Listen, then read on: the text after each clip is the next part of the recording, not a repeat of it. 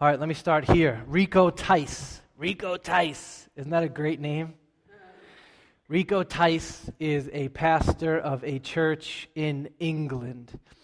He recently wrote a book called Honest Evangelism. At the start of the book, he tells this story about when he was in high school. As a teenager, Rico Tice received the gospel. He heard it, and he believed it, and the grace of Jesus just swept over his soul. Sophomore, junior in high school, in the absolute best and most beautiful of ways. And so he says that he naturally went to school the next day, and he just started telling his classmates about Jesus, about the gospel, about the glory and the beauty and the love and the reality and the power of Christ to forgive sin and to give joy. And 15-year-old Rico was thinking, they're going to love this. They're going to love this. But that's not what happened. Day after day, classmate after classmate, Rico just got ridiculed and taunted and laughed at, and it got very, very bad in his junior year, aggressively opposed. And he said that he remembers being on his knees by his bed and saying, "Father, what is going on? I don't understand. How can your gospel that has brought me so much joy and peace and life be the trigger of so much anger and conflict with my friends?" 25 years after thinking on that question, here's what he writes in his book. Why am I telling you about my schoolboy experience from a couple of decades ago? Because I think that being a Christian right now in our culture is not dissimilar to what I experienced back then. We live in a culture of growing hostility to Christ. It's not just apathy we face, but antipathy. Many people really don't like Jesus or his gospel. Some express that politely, some not politely at all. And so if you're going to talk to people about Jesus, you are going to get hurt. It may sever some relationships. It may provoke people. Not every time, depending on our circumstances, friendships, groups, workplaces, and so on, our experience will vary. But we will face rejection enough of the time to give witnessing a second thought, because I don't know about you, but I don't particularly like getting hurt. We are wired to assume that if there is conflict or we are getting hurt, something has gone wrong. And so whenever I share the gospel and I get hurt or conflict arises, there's a temptation to either stop saying anything or to change what I am saying. And then he says this: most books that I have read on evangelism don't tell you that. There's always the suggestion that if you can just learn to be charming or funny or interesting as you talk about Jesus, you can avoid getting hurt. But I want to be honest in this book. That's not true. And then he says this: there's a pain line that needs to be crossed if I am going to talk with someone about the gospel. Okay, do you feel that right there? In other words, believing and then living and then actually confessing the gospel sometimes will trigger some uncomfortable, lousy, painful conflict in our lives. For some of us, that reality right there is not appealing at all. One of the modules that we do when we train people for leadership in the life of our church is on conflict. You cannot do gospel ministry without hacking through the weeds of conflict. I mean, number one, we're sinners. That means we're going to sin against each other, and we're going to be sinned against, and we have to learn how to forgive fast, frequently, in love. Number two, when Jesus pulls this many people together in a gospel family, there are different temperaments and personalities and expectations about how things will roll, which means, like bumper cars, we're just going to bang into each other. Okay. So when we train, we talk about conflict, and we talk about things like, how do we respond to conflict? You always end up with at least two different kinds of people in the room. Sometimes there are people in the room who are fighters. They don't mind conflict at all. They're good with it. Do we have any of those people in the room this morning? I don't mind conflict, right? Usually they'll put their hands straight up and say, yeah, a good fight's necessary every half hour. All right. And they love to win. It's not a good day if they don't have a throwdown with somebody. What did these people do when they ordered their steak medium and it comes out medium well? It gets loud. There's multiple visits to the kitchen. What do these people do if their neighbor puts his trash out in the afternoon and not after sundown? Knocking on the door, there's a conversation. There's a bunch of these parents in rec league basketball, Melrose, that I have met over recent years. Okay, you know, rec league basketball, it's supposed to be fun and nobody, you know, there's a score, but nobody really wins. I've been berated at the scorer's table by some high conflict fathers and mothers in Melrose. Don't mind conflict. Okay, then there are always people in the room who are the opposite of fighters. They are either yielders or just fleers. How many yielders or fleers do we have in the room? Anything but being in a conflict. See, they won't raise their hands because they're afraid that I'm going to... The chef could burn their 24-ounce porterhouse steak down to the size of a charcoal brisket. And what do? They just dump some extra A1 sauce on there, and they cut through that, and they smile. Neighbor could leave their trash all over their lawn. We're talking diapers, pizza boxes, banana peels. What do? They just happily grab a bag and put it in and wave to him. Okay. Little Billy could get no playing time in the rec league basketball game, and they would never say a word to the coach. Just pat Billy on the head. It's going to be okay, buddy. We'll get there. Right? Anything to avoid conflict.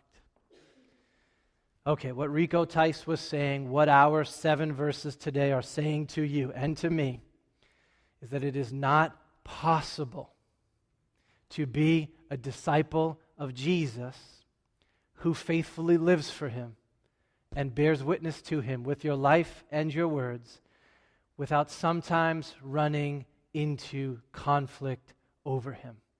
It's not possible.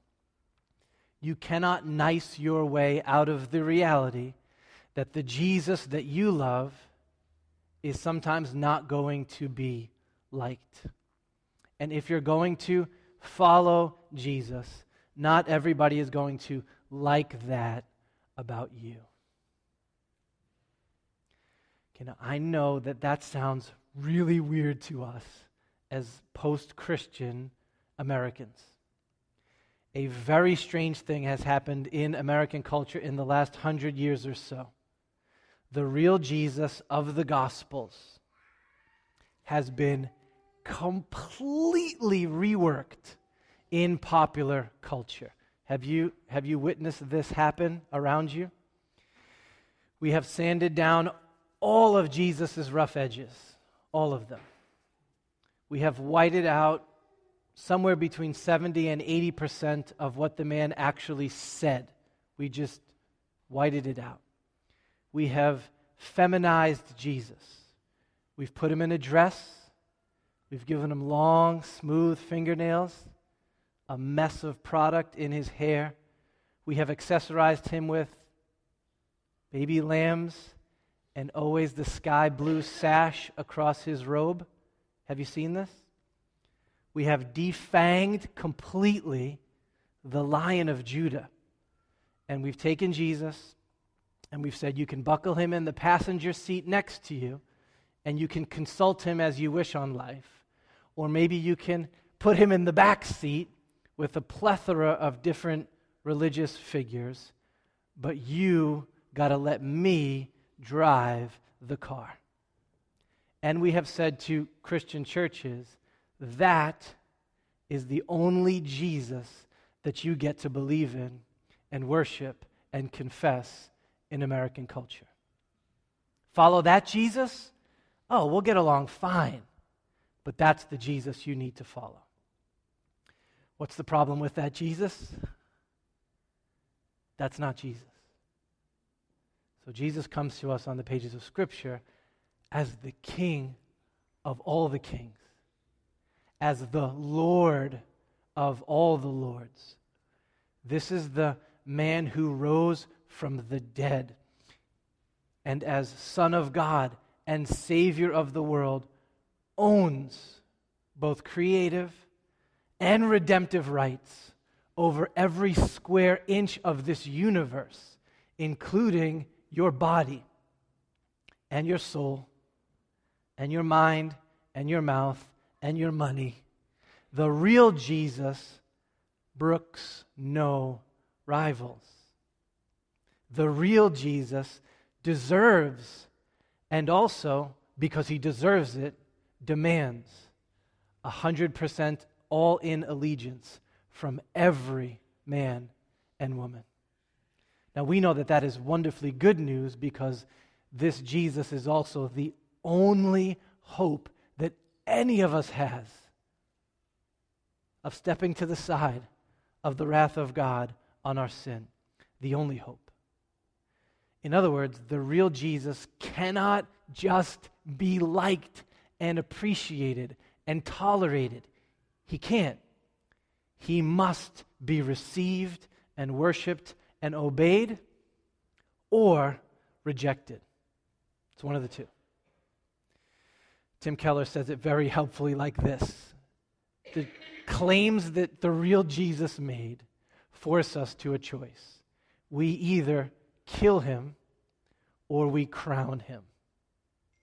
You either fly to the cross in repentance and faith, or you put him up on the cross in rebellion and in fury. In other words, Jesus is a line in the sand.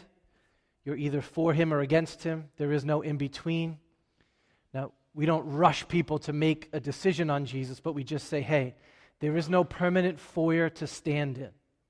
There is no agnostic alleyway to hang in permanently. At some point, you're either for Jesus or you're against him. There is no third option. That means that people are going to have to choose up sides on Jesus. And whenever anybody is forced to choose up sides, what happens? Conflict. Conflict. All right, early in his ministry, when Jesus sent his disciples out on their first mission to bring the call of repentance from sins because the king had arrived with the kingdom, what did he say to them just before they left on this mission? Did Jesus sit them down and say, okay, I want you to get out there and be really nice, smile real big? Okay, there's a couple people in this church who smile real big. Sit with them and they'll teach you that friendly, open mouth, big teeth smile. I want you to wear pastel colors. I want you to wear a cardigan sweater, maybe a little scarf if it's chilly, non-offensive as you can possibly be. And get out there and you're going to have a sweet, peaceful time. It's going to be blue skies and warm hugs. There'll be no angst and no opposition at all. You can do this. Is that what Jesus said? No, here's what he said. I am sending you out as sheep in the midst of wolves.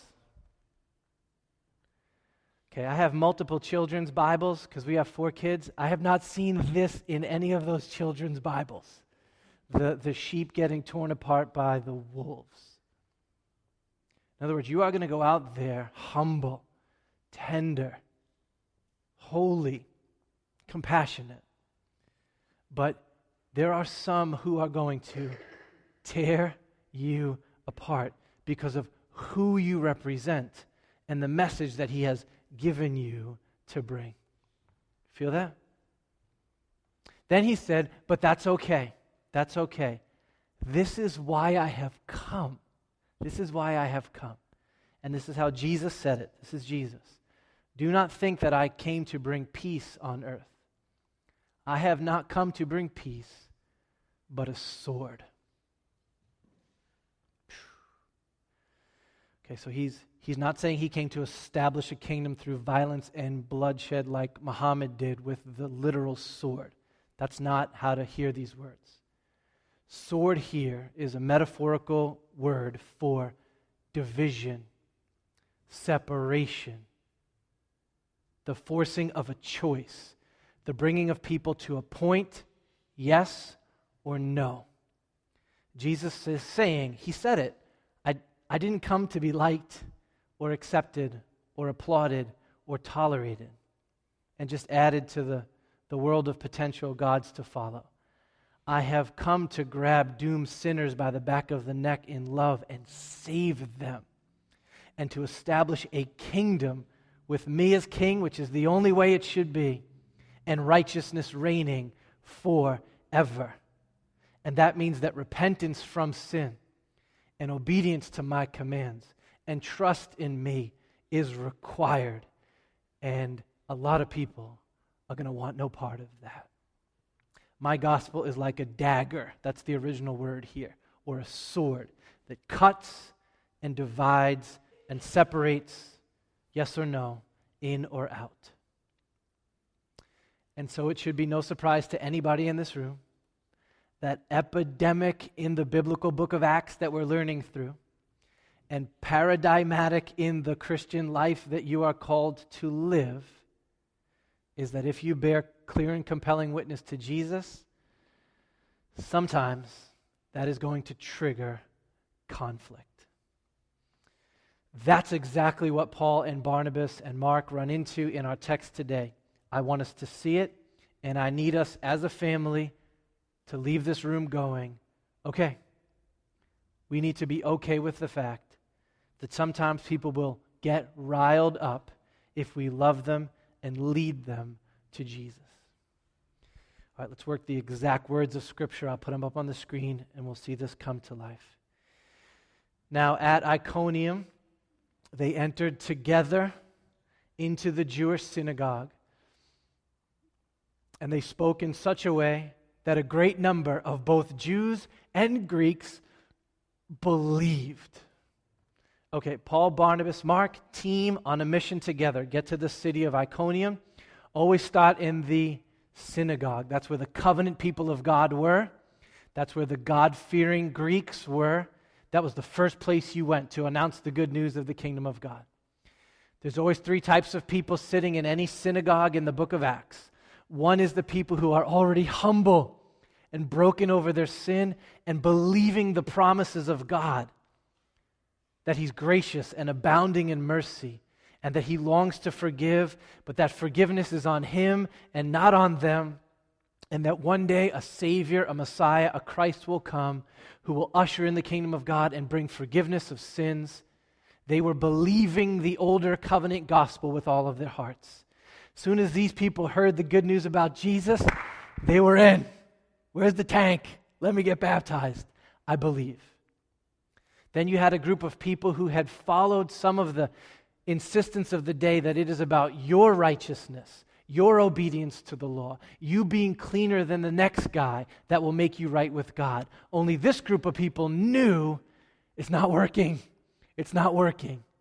And their life was marked by despair, and they were trying and they were hustling, but they knew that they couldn't get there.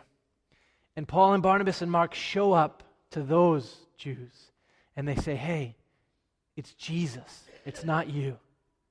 Tim taught this last week. There is forgiveness of sins and freedom in Jesus from the stuff that the law of Moses can't free you from. Those people too would have said, then I'm in. If that's the good news of Christ, I'm in. Then there was a third group of people. These were the people who were leaning into their righteousness, their obedience to the law, their religious performance, their super cleanness, as the means by which they were good with God. You know that all set type of person? That's who this was. They were fine with the status quo. They looked around and said, hey, I'm way better than all those filthy Gentiles, and I'm actually a lot better than most people in the synagogue. I got this. I don't need to be saved. I don't need a Christ coming and calling me to repentance and faith in his gospel. I'm good the way that I am.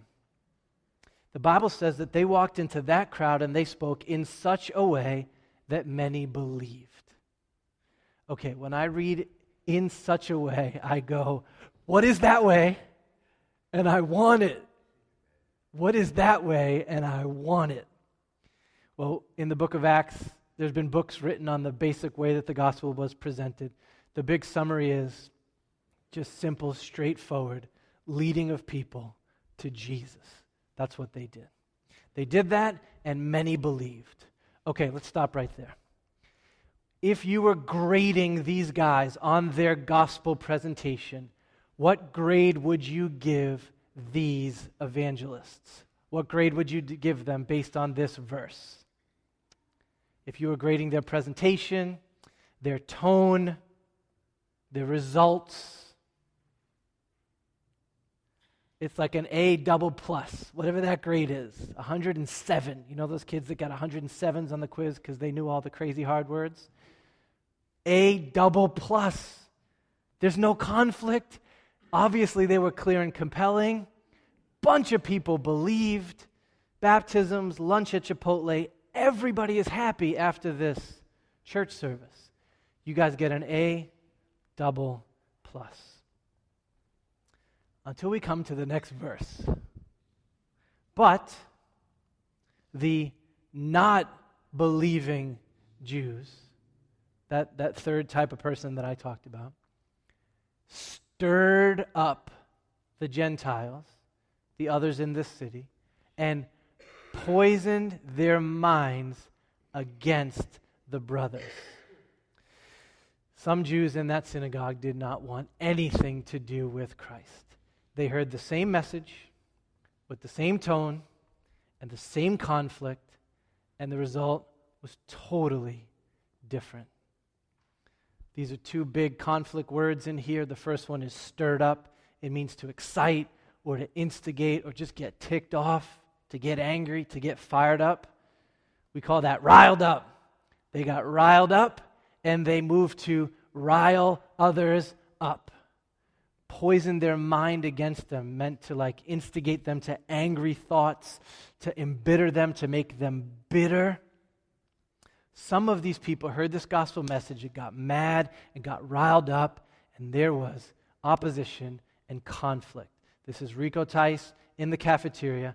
This is what sometimes happens when you cross the pain line. You end up with pain and with conflict. And the synagogue literally gets split down the middle, and not just the synagogue, but Luke says that the people of the city were divided. Some sided with those Jews, Jesus, give me a break. And some sided with those apostles, Jesus, I'm all in. That word divided is where we get the word schism from. It means to tear or to rend two parties into two different factions. When that happens, you can feel the tension. If you live in Melrose or you drive through this city for the last month, you knew that you could feel that tension with the election day that was looming, right? Did you feel this? So there was a Proposition 2.5 override on the ballot. Some people who really wanted to say yes to that put up these pretty white signs with red letters. Yes, vote to pay more taxes to the government here so that they can do more things. One faction. This other side of people said, are you crazy? No way, no. And they put up these black signs of doom in their yards. And the city was split down the middle. Now, it wasn't half and half, but any conversation that you wandered toward about that conversation, what did you feel right away? Tension, conflict because the city was split over it. Same thing in Iconium. Tense, divided, angry conflict. You feel that? All right, let's go back to our question. Now what grade do you give Paul and Barnabas and Mark? Do you go, I was going to give them that A double plus, but now I'm thinking like, I don't know, B minus maybe, C plus?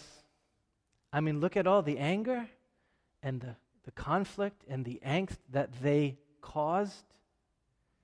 Maybe if they had just been a little bit nicer, a little bit softer, maybe if they had just established some more common ground before dropping the whole Jesus thing on people. They should have done a skit or like a mime or shown a movie clip, and then people would have been a lot more chill.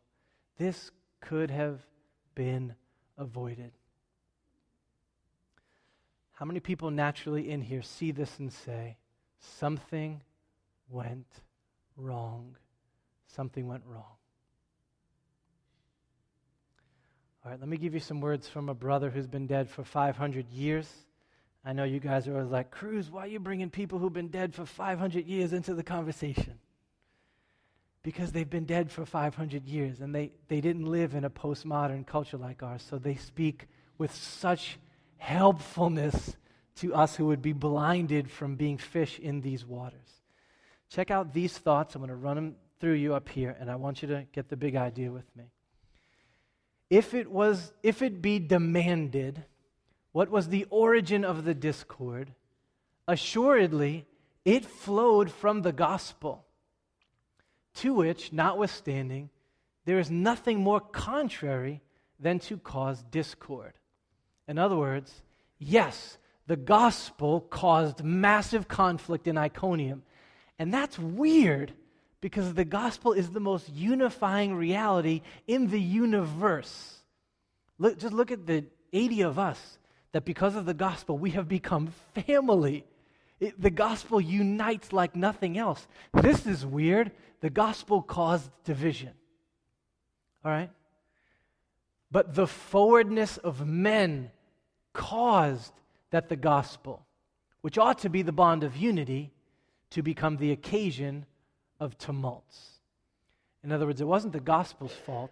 It was the forwardness or the hard-heartedness or the wickedness of the men and the women in that city that heard gospel, drew the line in the sand and said, no, and then went on the attack.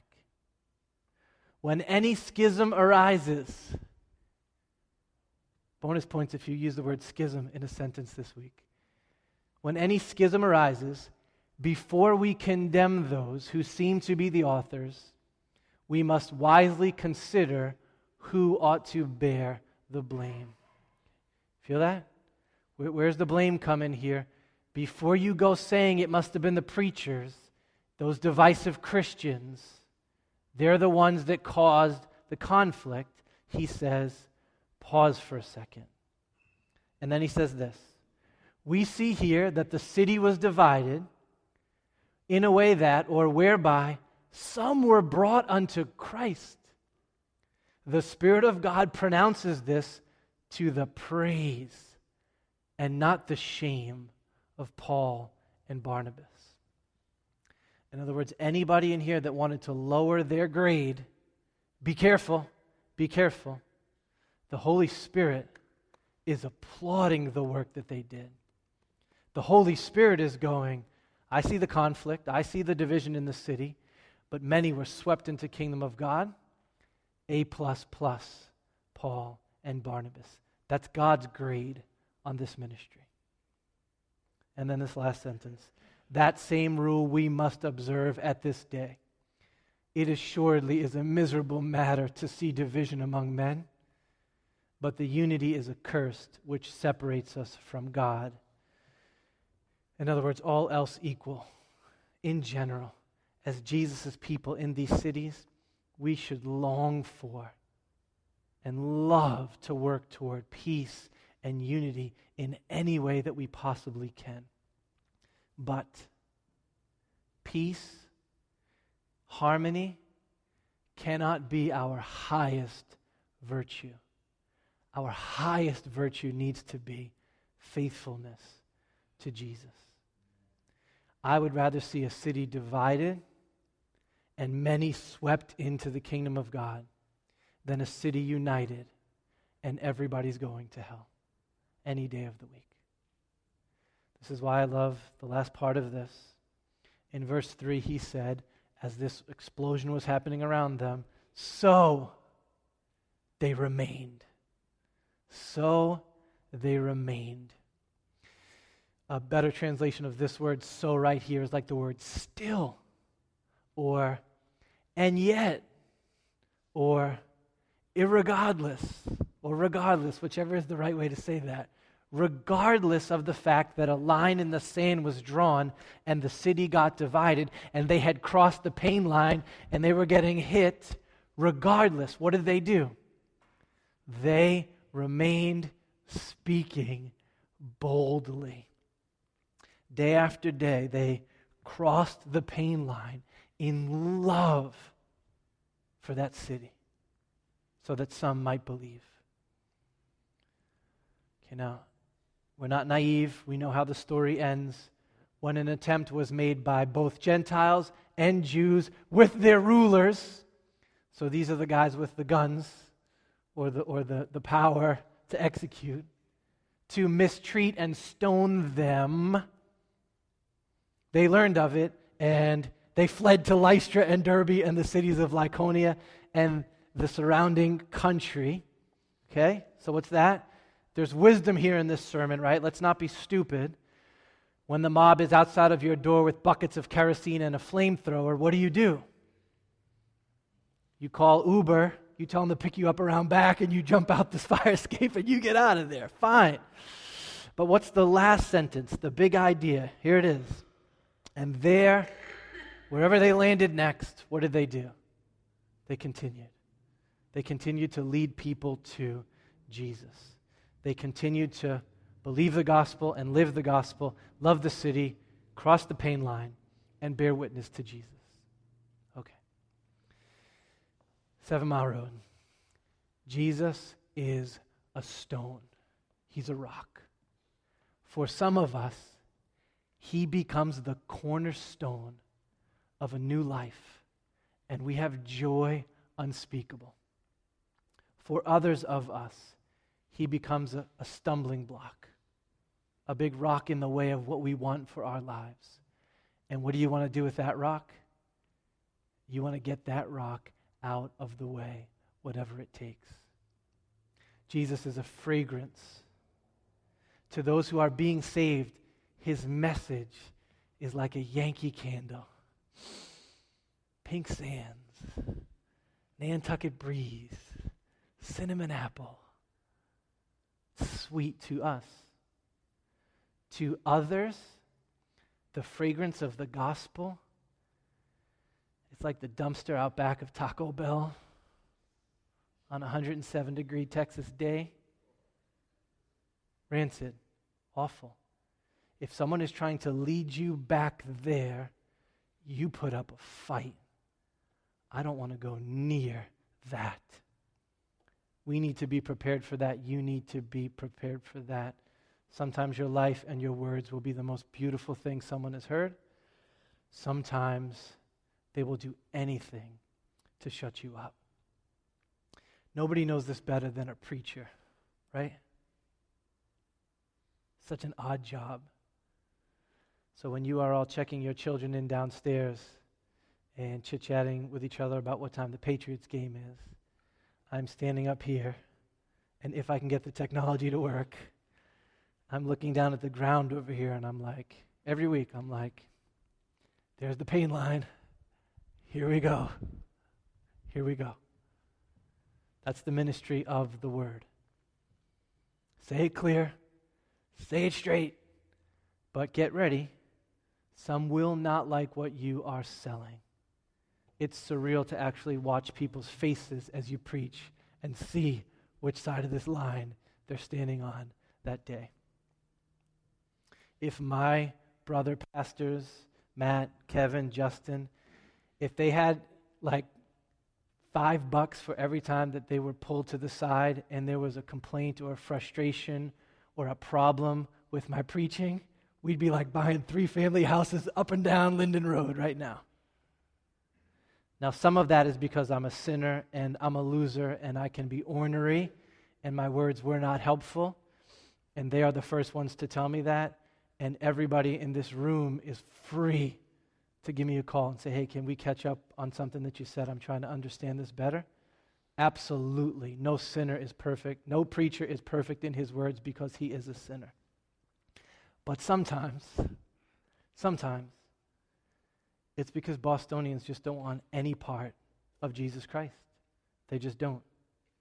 And when that is the case, you can't just sit and listen and leave without attacking, questioning, conflicting in your heart. At some point, I realized, okay, if you've called me to this, sometimes people are going to get riled up. Please don't let it be because of me. Let me be invisible. But I understand that it may be because of you.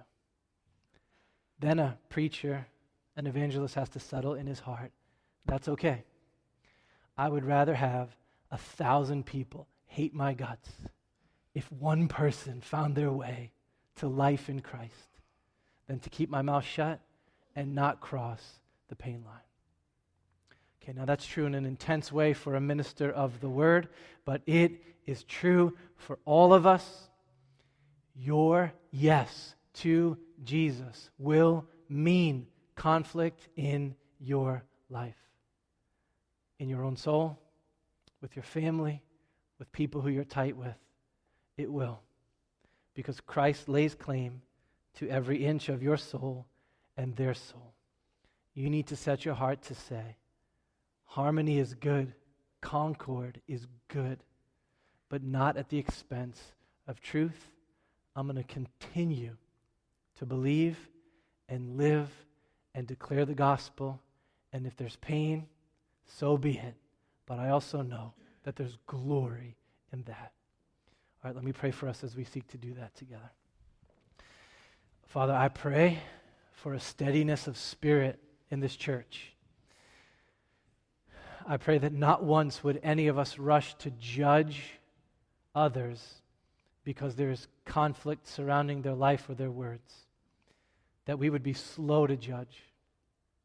That we would be quick to understand, hey, sometimes the gospel riles people up. I pray for anybody in this room today who has not stepped clearly onto the side of Christ and clung to his cross, that they would see the nature of this gospel is in or out, and that they would jump in trust and repentance. I pray for all of us.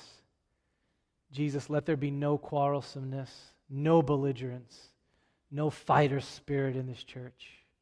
Let us love peace, but also let us love your Son and his glory and his honor and his gospel so much that we're willing to cross the pain line together if that means that the gospel is clearly being seen and heard. Jesus, you are our life, you are our joy, you are our hope. I pray that we would have peace in our soul, which would enable us to endure the tensions and the angst of being pilgrims on our way to your heaven. Give us steady legs and a bold and humble spirit in this journey, I pray.